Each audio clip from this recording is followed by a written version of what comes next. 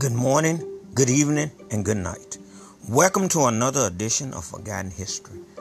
Well, we are just around the corner from the 2020 election.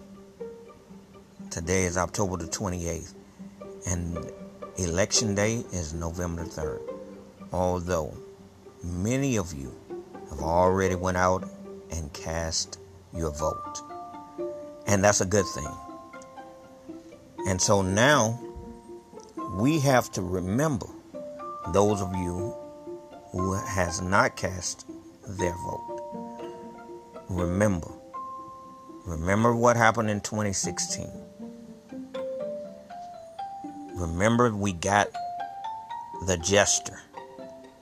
We voted the jester in. Now, I know many of us did not vote for the jester,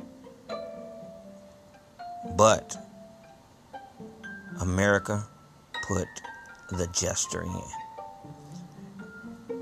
So now, remember what the jester said? Let's take a listen at what the jester said. To those I say the following. What do you have to lose by trying something new like Trump? Now here is a response to that. You choose. If you won't listen to me when I make an appeal for the Negroes because you have no concern for the Negroes, listen to me when I make an appeal for America. You claim you love America. Well, we love America. But driving us back and you are making a Samson out of us, and we are going to pull down the pillar. Should you try to pretend that I'm crazy because I want America to be saved? And then you think we have no right to ask for something? Is it too much to ask you to grant us human dignity? Should we be put down and shot to death for this request? If so, you can aim your guns. What the hell do you think we care about dying if you're going to deny us the right to live?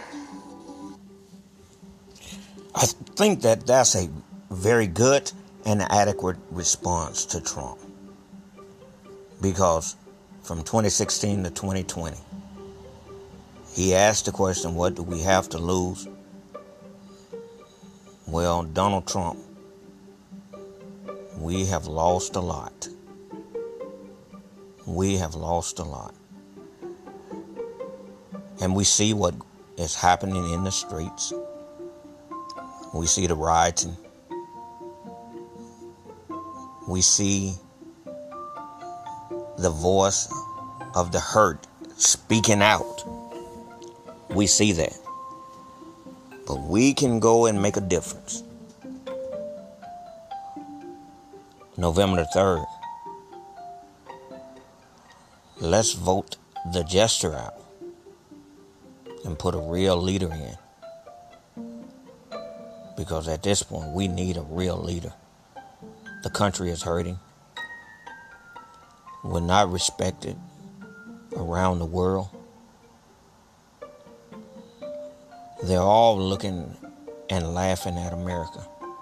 They can't believe that America put a jester in. Now, for those who keep saying, well, why is he calling him a jester? Well, the jester is the one who performed before the king. The jester only responsibility was to appease the king, make the king laugh. So the jester would always, he would even mock the king. And so when you look at media clips of this guy, he is 100% a jester. So November the 3rd, go vote.